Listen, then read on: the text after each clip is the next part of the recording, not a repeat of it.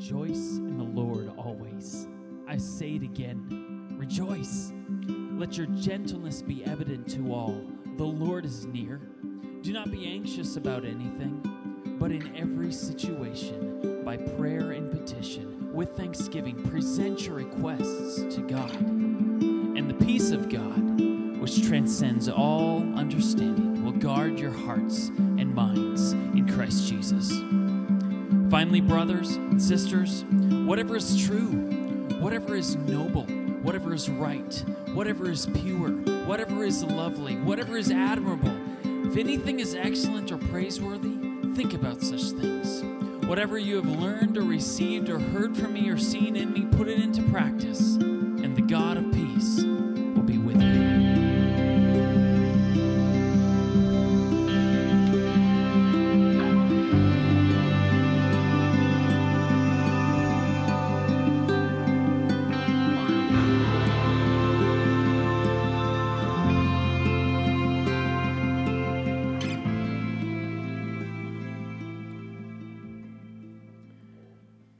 Well, good morning.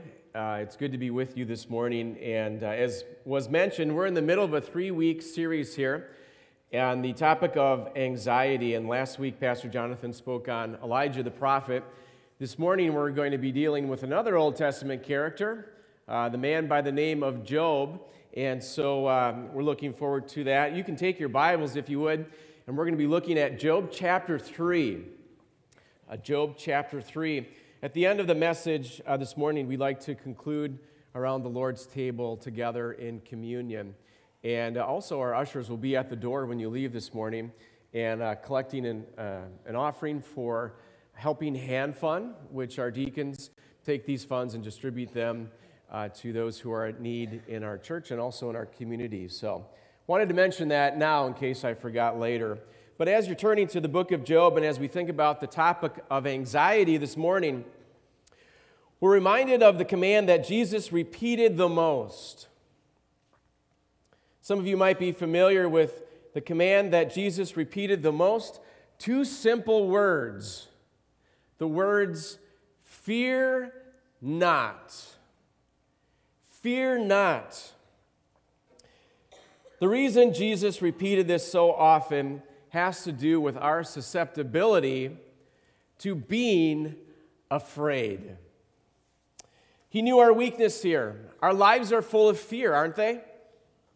It's part of our daily lives. It's either quiet in the background or it's loud and dominating in the foreground of our lives. It's the reality that we live in. And so Jesus lovingly encouraged us with these words. He said, do not be anxious about your life, what you will eat or what you will drink, or about your body, what you will put on. And then later he said, which of you by being anxious can add a single hour to your life? Being anxious does nothing to solve our problems, and in many ways it makes it worse. And last week, Pastor Jonathan mentioned just how pervasive anxiety and fear is in our society, our culture today. And we saw some of those statistics. We are anxious. We fret and we fear and we agonize and we question in life. And maybe the thing that should puzzle us the most is the statement that we put at the top of your notes on your bulletin. Because by all accounts, we should have less anxiety. Because outwardly, life has never been better. Inwardly, it's never been worse. In a recent article that I was reading, the author says this, and it's put on the screen for you. He said, it is surely odd that there is apparently more anxiety today than, say, 50 to 100 years ago. We enjoy considerable material comforts today, not least of which is the most technologically advanced healthcare to which any generation has ever had access. The author says, unlike my father, my earliest memories do not involve running to the bomb shelter to avoid being killed. Life is outwardly, at least, much better. Yet more college students today use counseling services than ever before. The news sites frequently carry tragic stories of teenage suicides.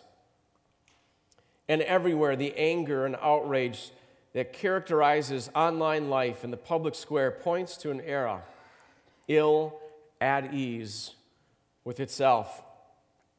And so this morning, I think that we can say as a whole that we really do not know how to care for the problems that plague our souls. Because largely we've been told to deal with our problems with little to no consideration of the God who created us. And when God is not a part of the equation in dealing with our inward problems, the solutions that we come up with are oftentimes inaccurate, unhelpful, and in many ways they can be destructive to those of us who are people who are created in God's image. As we think about this morning, so while everything might be getting better on the outside, we don't really understand the nature of our souls on the inside.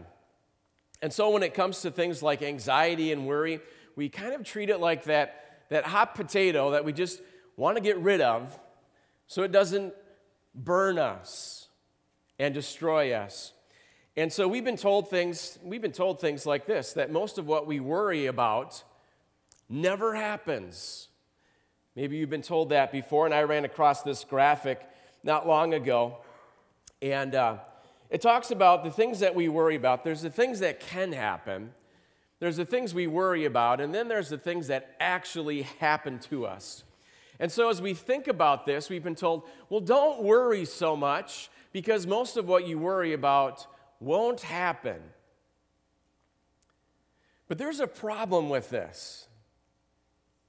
When you really start to think about it, because bad things still happen. In fact, they happen to us almost every day. We are faced with bad things that happen to us. And sometimes the things that we worry about the most seem to happen to us the most. In fact, in our passage that we're going to be looking at today, one of the things that Job says here is, the thing that I feared the most has come upon me. And because bad things happen, this naturally produces an additional source of anxiety for us in our lives. And so in your notes there, we put that there are two sources for anxiety.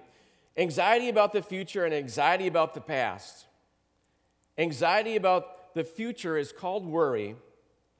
The biblical term for anxiety from our past is called suffering. It's called suffering. And that's where we come to the story of Job. Job tells us in extensive details about the anxiety of suffering in our lives when we experience something in our past and it causes pain, emotional, mental, physical. And so Job steps up on the scene, and he is like this giant to us in how we are to understand and deal with the anxiety that comes from suffering. And before we get to chapter 3, listen to the very first verse of this book.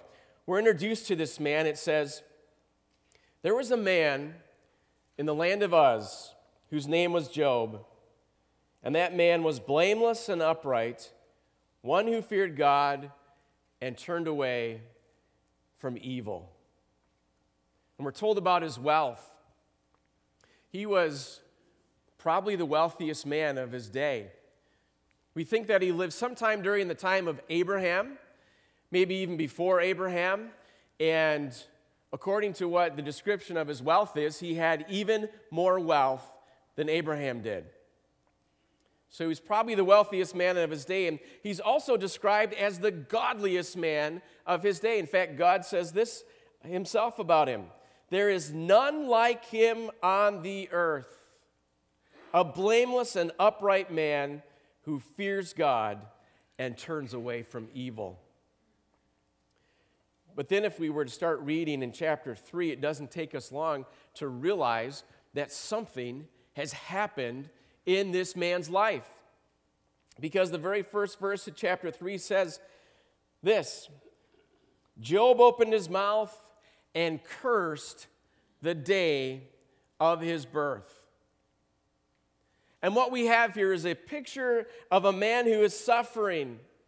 Job is in extreme agony, and there's no easy way to describe the depth of his agony. He's extremely sorrowful. He's dealing with depression. He's lonely. He's in physical pain. He's frustrated. He's experiencing intense grief. He's completely confused. Someone has said this: think of the worst depression that you could have ever experienced and multiply that by the sorrow of losing everything and everyone you've ever loved. And then multiply that by the dread that you would feel if you thought God himself had turned the complete weight of his wrath against you. And that is where we find Job. What happened to Job? We find out in chapters 1 and 2, as we read that Satan was allowed to release wave after wave of personal attack against him. And so in a single day, Job lost his flocks, his herdsmen, and some sort of volcanic eruption. And then we're told that a roaming gang of Chaldeans stole his camels. I don't know if those gangs still roam today, but if they do, be careful. They might steal your camels. And then we're told after that someone came up to him and told him, after his property was taken from him, the devastating news that the house where his sons and daughters were, that a whirlwind had come through, destroyed the house, and taken all of his sons and all of his daughters.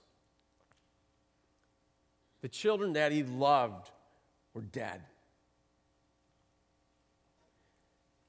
And after all these things, Job responded with these amazing words. He said, "Naked I came from my mother's womb, and naked I shall return. The Lord gave, the Lord's taken away. Blessed be the name of the Lord." And it says at the end of chapter 1, in all this, Job did not sin or charge God with wrong. That was a bad day, wasn't it? We've all had bad days before. This was Job's worst day. But it was just starting for him, because the next wave of Satan's attacks, again, took Job's health. And it says that Satan struck Job with sores from the bottom of his feet to the crown of his head. And so Job's day was, bad days were starting to pile up, and the word of his misfortune was starting to spread. And so his friends heard about this, and they started to come by to try to offer comfort and counsel to Job. And it says when they reached him, they couldn't even recognize him. His grief was so bad. His body so stricken by the sores, it completely altered his appearance. He was just a bag of skin and bones. And so at the end of chapter 2, it says, they sat down with him for 7 days and 7 nights, and no one spoke a word, because they could see that his suffering was so bad. And then at the end of chapter 2, it talks about Job finally broke that silence, and he expresses the suffering and the pain that he's going through. And I'd like to read, if I could this morning, all of chapter 3, so we can enter into and really understand here what Job is thinking and what he's experiencing. Job chapter 3, verse 1, it says, "After this, Job opened his mouth and cursed the day of his birth. And Job said, 'Let the day perish on which I was born, and the night that said, a man is conceived. And let that day be darkness. May God above not seek it, nor light shine upon it. Let gloom and darkness claim it. Let clouds dwell upon it. Let the darkness of the day terrify it. That night, let thick darkness seize it. Let it not rejoice among the days of the year. Let it not come into the number of the months. Behold, let that night be barren. Let no joyful cry enter it. Let those curse it who curse the day, who are ready to rouse up Leviathan. Let the stars of its dawn be dark. Let it hope for light, but have none, nor see the eyelids of the morning. Because it did not shut the doors of my mother's womb, nor hide trouble from my eyes. Why did I not die at birth, come out from the womb and expire? Why did the knees receive me, or why the breast that I should nurse? For then I would have lain down and been quiet. I would have slept, and then I would have been at rest with kings and counselors of the earth who rebuilt ruins for themselves, or with princes who had gold, who filled their houses with silver. Or why was I not as a hidden stillborn child, as infants who never see the light? There the wicked cease from troubling, and there the weary are at rest. There the prisoners are at ease together. They hear not the voice of the taskmaster. The small and the great are there, and the slave is free from his master. Why is light given to him who is in misery, and life to the bitter in soul, who long for death, but it comes not, and dig for it more than hidden treasures, who rejoice exceedingly and are glad when they find the grave? Why is light given to a man whose way is hidden, whom God has hedged in? For my sign comes instead of my bread, and my groanings are poured out like water. For the thing that I fear comes upon me, and what I dread befalls me. I am not at ease, nor am I quiet. I have no rest, but trouble comes. Well, this might be the darkest chapter in all of the Bible. There are a few that come close, but this might be the darkest. This might be the lowest. I don't know some of the phrases that stick out to you from this chapter, but some of the phrases that I noticed. Let the day perish on which I was born. Most of us celebrate birthdays, but on this day, no, not Job. Why did I not die at birth? He says. Why is light given to him who's in misery? And then he says, my groanings are poured out like water. And so I'm reading this and I'm starting to wonder, what is it that's going on here with Job? Is he starting to lose it? Has Job become one of those fallen icons that we so often hear about? We hear about this pastor and this evangelist and this church member and this friend that takes their fall, and so we wonder, is this what's happening with Job? And I can name people in my past, friends that I grew up with, that I went to church with, that I even went to Bible school with, and they no longer have a belief in God, or they've invented a different version of God, different than the God of the Bible. Some of them don't believe at all, and we have to ask ourselves, is this what is happening to Job? Is chapter 3 where this man of rock-solid character, that the pressure is starting to mount and he's starting to crack? Because we all have our breaking point at some time, don't we? So that's what's happening here to Job in this passage. And there's something very important that we need to understand here, because Job is not losing his faith. You need to understand, Job is being honest. He's being honest. And in the story of Job, we have this model in how to handle the anxiety that comes with suffering. You see, Job is just as holy in chapter 3 as he is in chapter 1. He's just as righteous in the valley as he is on the mountaintop. And so what's going on here is we see here that Job is being honest in his suffering. We want to look at 4 areas this morning that Job models for us how to handle suffering. And we see here every word that Job speaks, he knows exactly what he's saying. He's being honest. He's not just trying to get something off his chest. He's not just venting to make himself feel better. Job meant these words. And so our first reaction might be to kind of step back from this chapter and say, well, this is not how a follower of God usually responds. We might think that these are dark words and they're usually not spoken by a person of faith, but we have to realize here that Job is not recoiling here from his words, and he's not regretting these words the minute they come from his mouth. He's embracing these words. And God is embracing these words by very nature of the fact that God included them here in Scripture where we can all read them here this morning.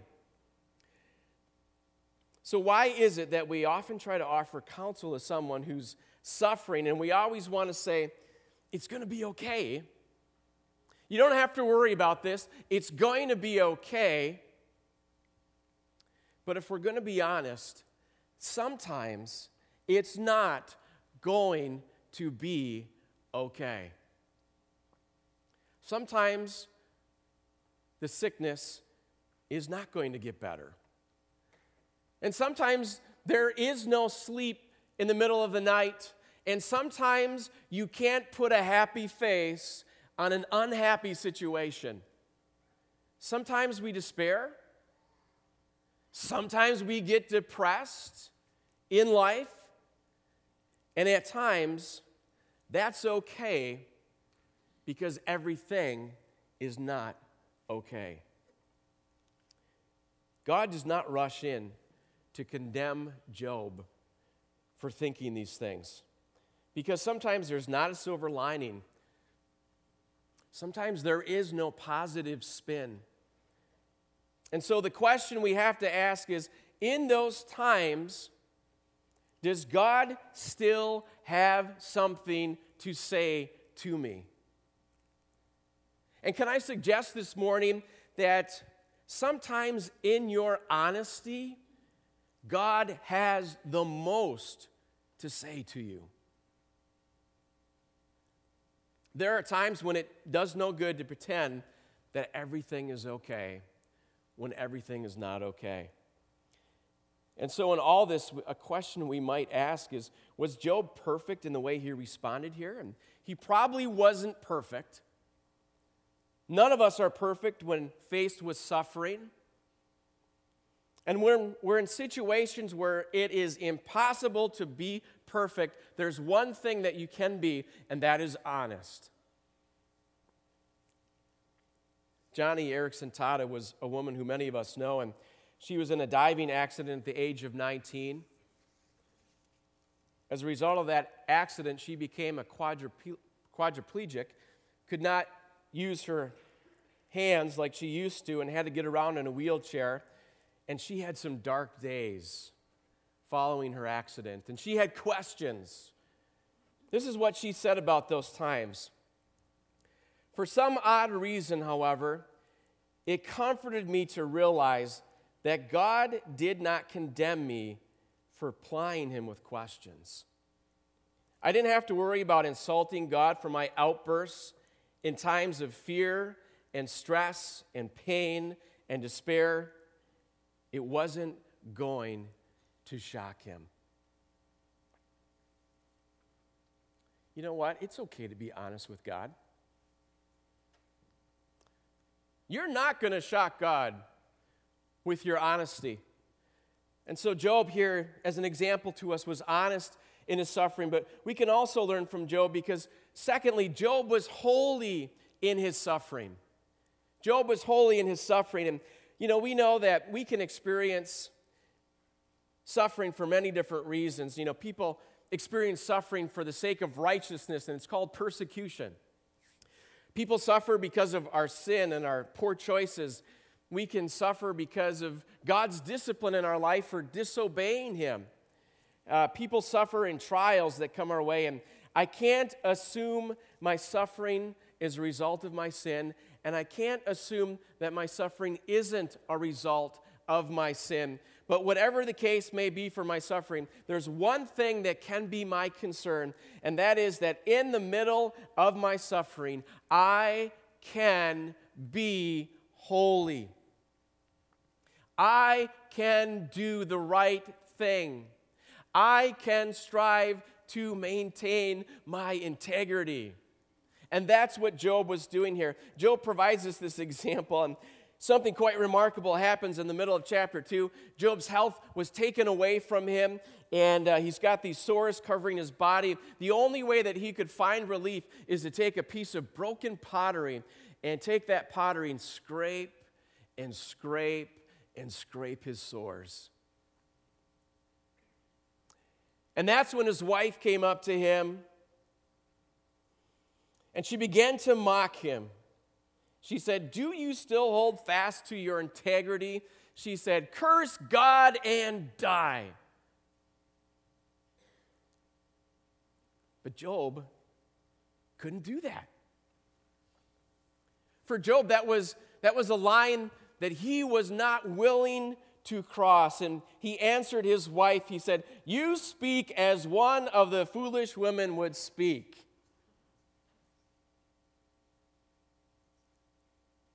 Shall we receive good from God? And shall we not receive evil? And then it says, "In all this, Job did not sin with his lips." Job was not going to let his mind or his mouth go there to blaspheme the integrity of God. When you are in the middle of the anxiety of suffering, let me tell you, what you think about God is so very important. When you're in the middle of your suffering, what you believe about God is everything. It's everything. C.S. Lewis was a well-known author and a professor, and he was a Christian. For most of his life, he remained unmarried. But in his late 50s, he met a woman, he fell in love with her, and the two of them were married. And a few years after they were married, she developed cancer, and he tragically lost her. And after she died and he went into this grieving process, he began to write down his thoughts on losing his wife, and it was compiled into a book that was entitled A Grief Observed. And in that book, he said this: "We were promised sufferings. They were part of the program. We were even told, 'Blessed are they that mourn,' and I accept it. I have nothing that I haven't bargained for. Of course, it's different when the thing happens to oneself, not to others, and in reality, not in imagination. Not that I am in danger in ceasing to believe in God." And then he says this: "The real danger is in coming to believe such dreadful things about him." He knew that in the middle of your suffering, what you believe about God is everything. Is God still good? Can you still trust God in the middle of the suffering? And Job learned something vitally important here about God. God is much more interested in my holiness than he is in my happiness. And it's not that he's not concerned about my happiness. It's not that he doesn't love me. He went to the extreme to display his love to me. But he's more concerned about my holiness than he is my happiness. God was willing to let this circumstance come into Job's life that would rob him of his happiness for a time, so it could get Job to look at the holiness in his life, and he could be tested and refined, and this could be put on display. There was something here that could be revealed to Job about himself in the middle of his suffering. Later on in the book, A Grief Observed, it says this: God had not been trying an experiment on my faith or my love in order to find out their quality. He knows it already. It's I who didn't. You don't really understand what's on the inside until you suffer. You don't really understand what's on the inside until you suffer. It's like we are a giant tube of toothpaste. And when you get squeezed, what is on the inside comes out. That's what suffering does. What is the quality of my faith? What is the quality of my love for God? Job was learning the quality of his faith. You know what Job was willing to say? Though he slay me, it says, still I will trust him. That's what Job was willing to say. Though he slay me, still will I trust him. He might question his circumstance, but he will never question God and God's integrity. And so Job was honest in his suffering. He was holy. But then there's this other reality that Job was faced with here. He faced number 3. Job was hidden from God's plan in his suffering. He was hidden from God's plan. I don't know if you've ever had plans get ruined. I think we all have, right? We've all had our plans get ruined, things that we have dreams about and ways that we think that life should go, and suddenly the wrecking ball of life comes down and crashes into our lives, and then we're just left to kind of pick up the pieces. And you might be here this morning and you're thinking, man, you don't know what I've been through.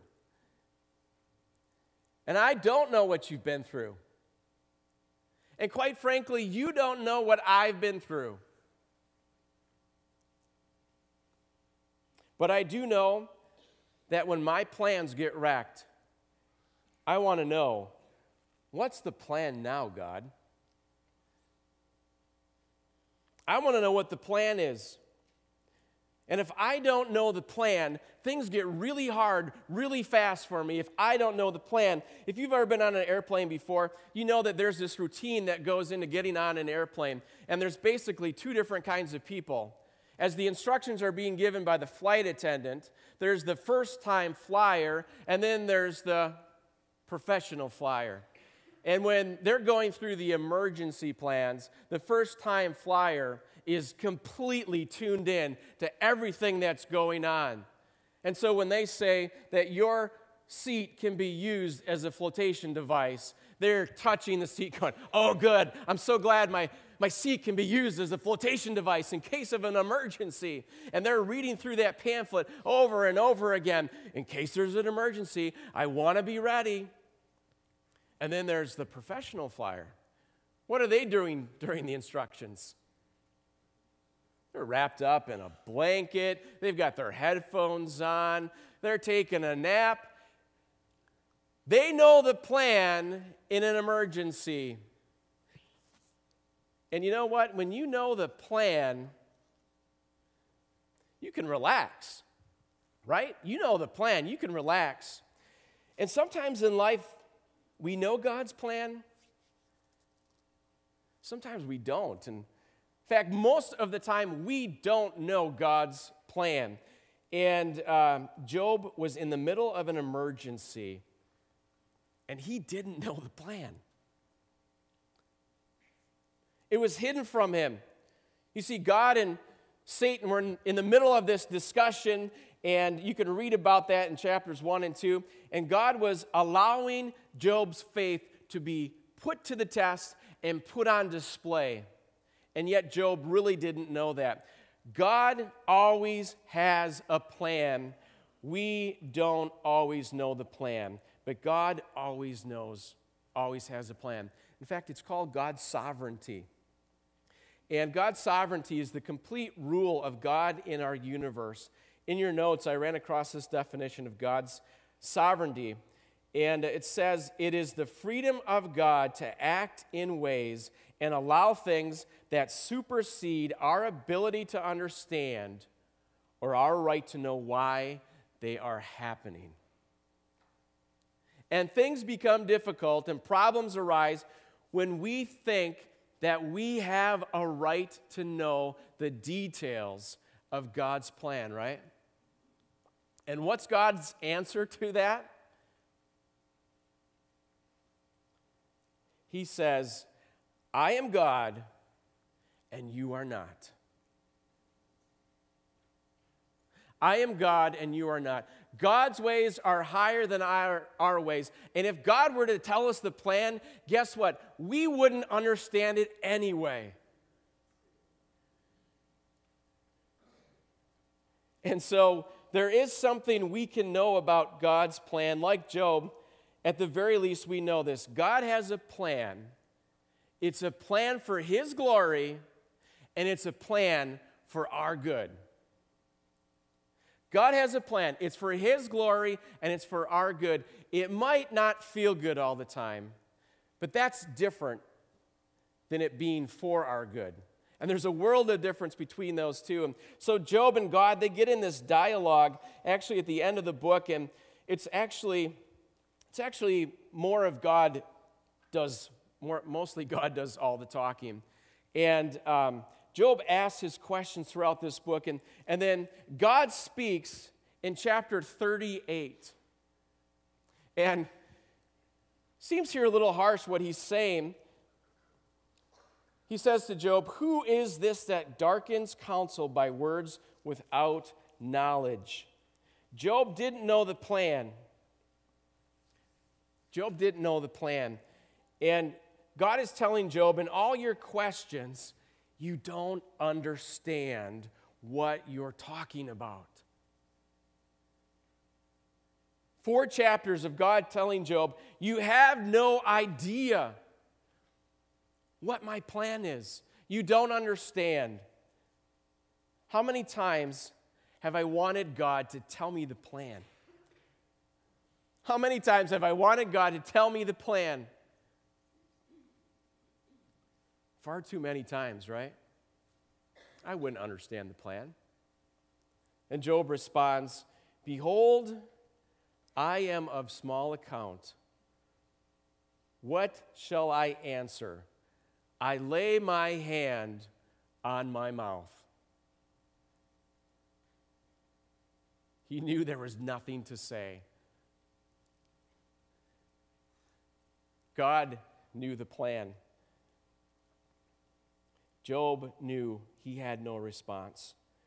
And that leads us this morning to our fourth and our final area that Job modeled for us. You see, Job is not only honest in his suffering, he's not only holy, and he's not only striving to understand God's plan, but he's also hopeful in his suffering. You know, I think we realize Job went through a lot. There's a lot that's said throughout this entire book that's said by Job and his friends and his wife.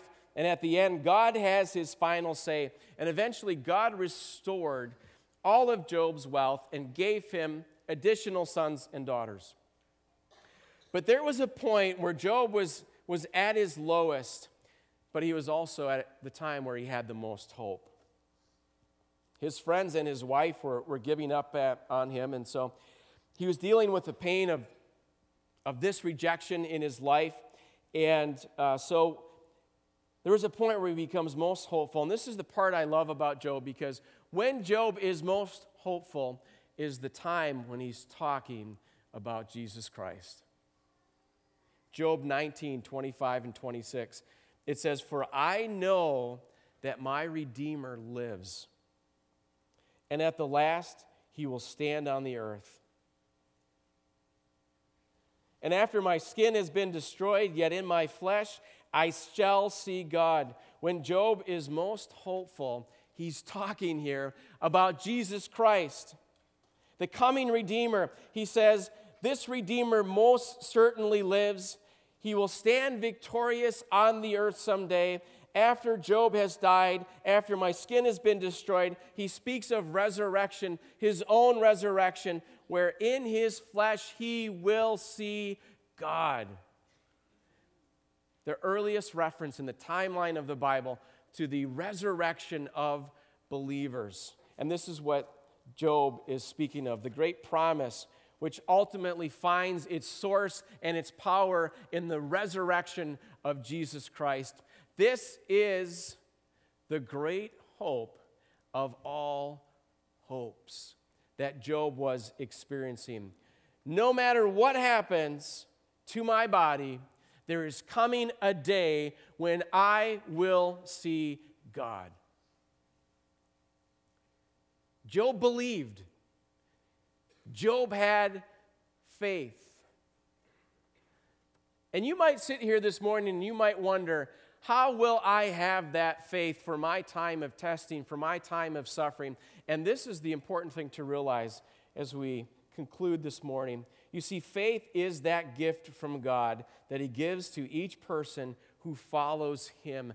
God gives the faith that takes His child through each valley. You might struggle, but you won't fall because God has given you faith.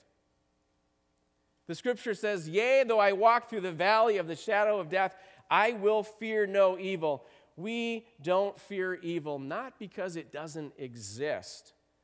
We don't fear evil because God is with us. It says, "For you are with me. Your rod and your staff, they comfort me." And that's the story of Job. The man who endured great suffering. He was honest, he was holy, he was hopeful, and he came to understand God's plan. Would you bow with me this morning?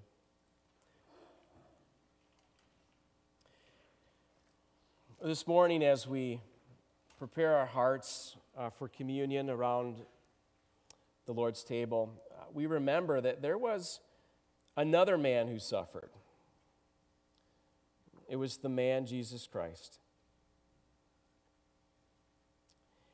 And we know that he endured even greater suffering than Job did, because his suffering was the burden of all the sins of the entire world. And in these next few moments, we want to remember the suffering of Jesus Christ on the cross for our sins.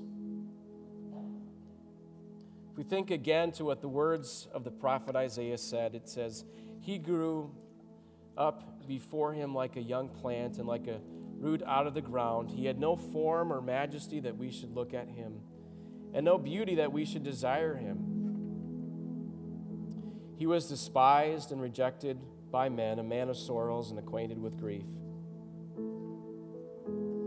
And as one from whom men would hide their faces, he was despised and they esteemed him not.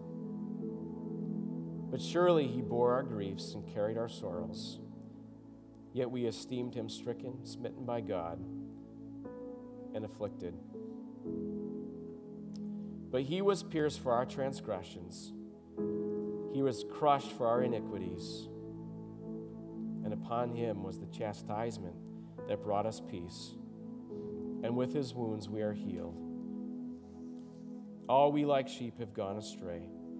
We've turned every one to his own way, and the Lord has laid on him the iniquity of us all. He was oppressed and he was afflicted, yet he opened not his mouth. Like a lamb that is led to the slaughter, and like a sheep that before its shearers is silent, so he opened not his mouth." This morning you might be here for the first time, or maybe you're here for the first time for communion, and we want to let you know we have open communion here. And we leave it up to you to assess whether you are a follower of Jesus Christ. And if you are a believer in Jesus Christ, we invite you and welcome you to join us. The cup and the bread will be passed to you in your seat. They symbolize the body and blood of Jesus Christ. We're told in the New Testament, as often as you eat this bread and drink this cup, you proclaim the Lord's death until he comes. And so we never want to forget his suffering for us. We never want to get that we are forever forgiven. And though we still have sin in our lives, we have the hope of heaven, and we know that we need to confess our sins directly to God himself. If we confess our sins, he's faithful and just to forgive us our sins and cleanse us from all unrighteousness. And so this morning in communion, we're to remember his death. The work of Christ on the cross was the most important work that he came to do. So this is the time this morning to examine our hearts before the Lord. As the servers come with the bread this morning, let's pray. Father, we thank you for the body of Jesus Christ that was given so willingly and so freely for each one of us, that was broken so severely, that suffered so deeply, and that redeemed so clearly in our lives. For that we thank you in your Son's name.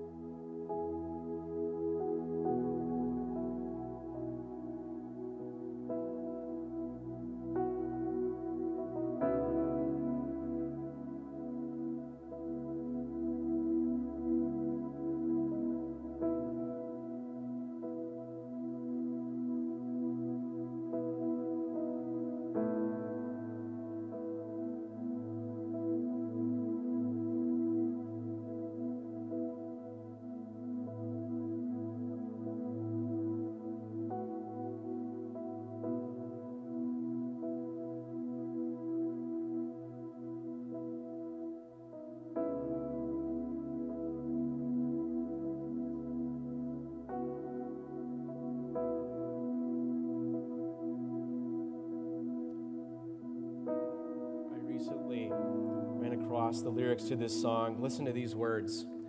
It says, "When love came down to earth and made his home with men, the hopeless found a hope and the sinner found a friend.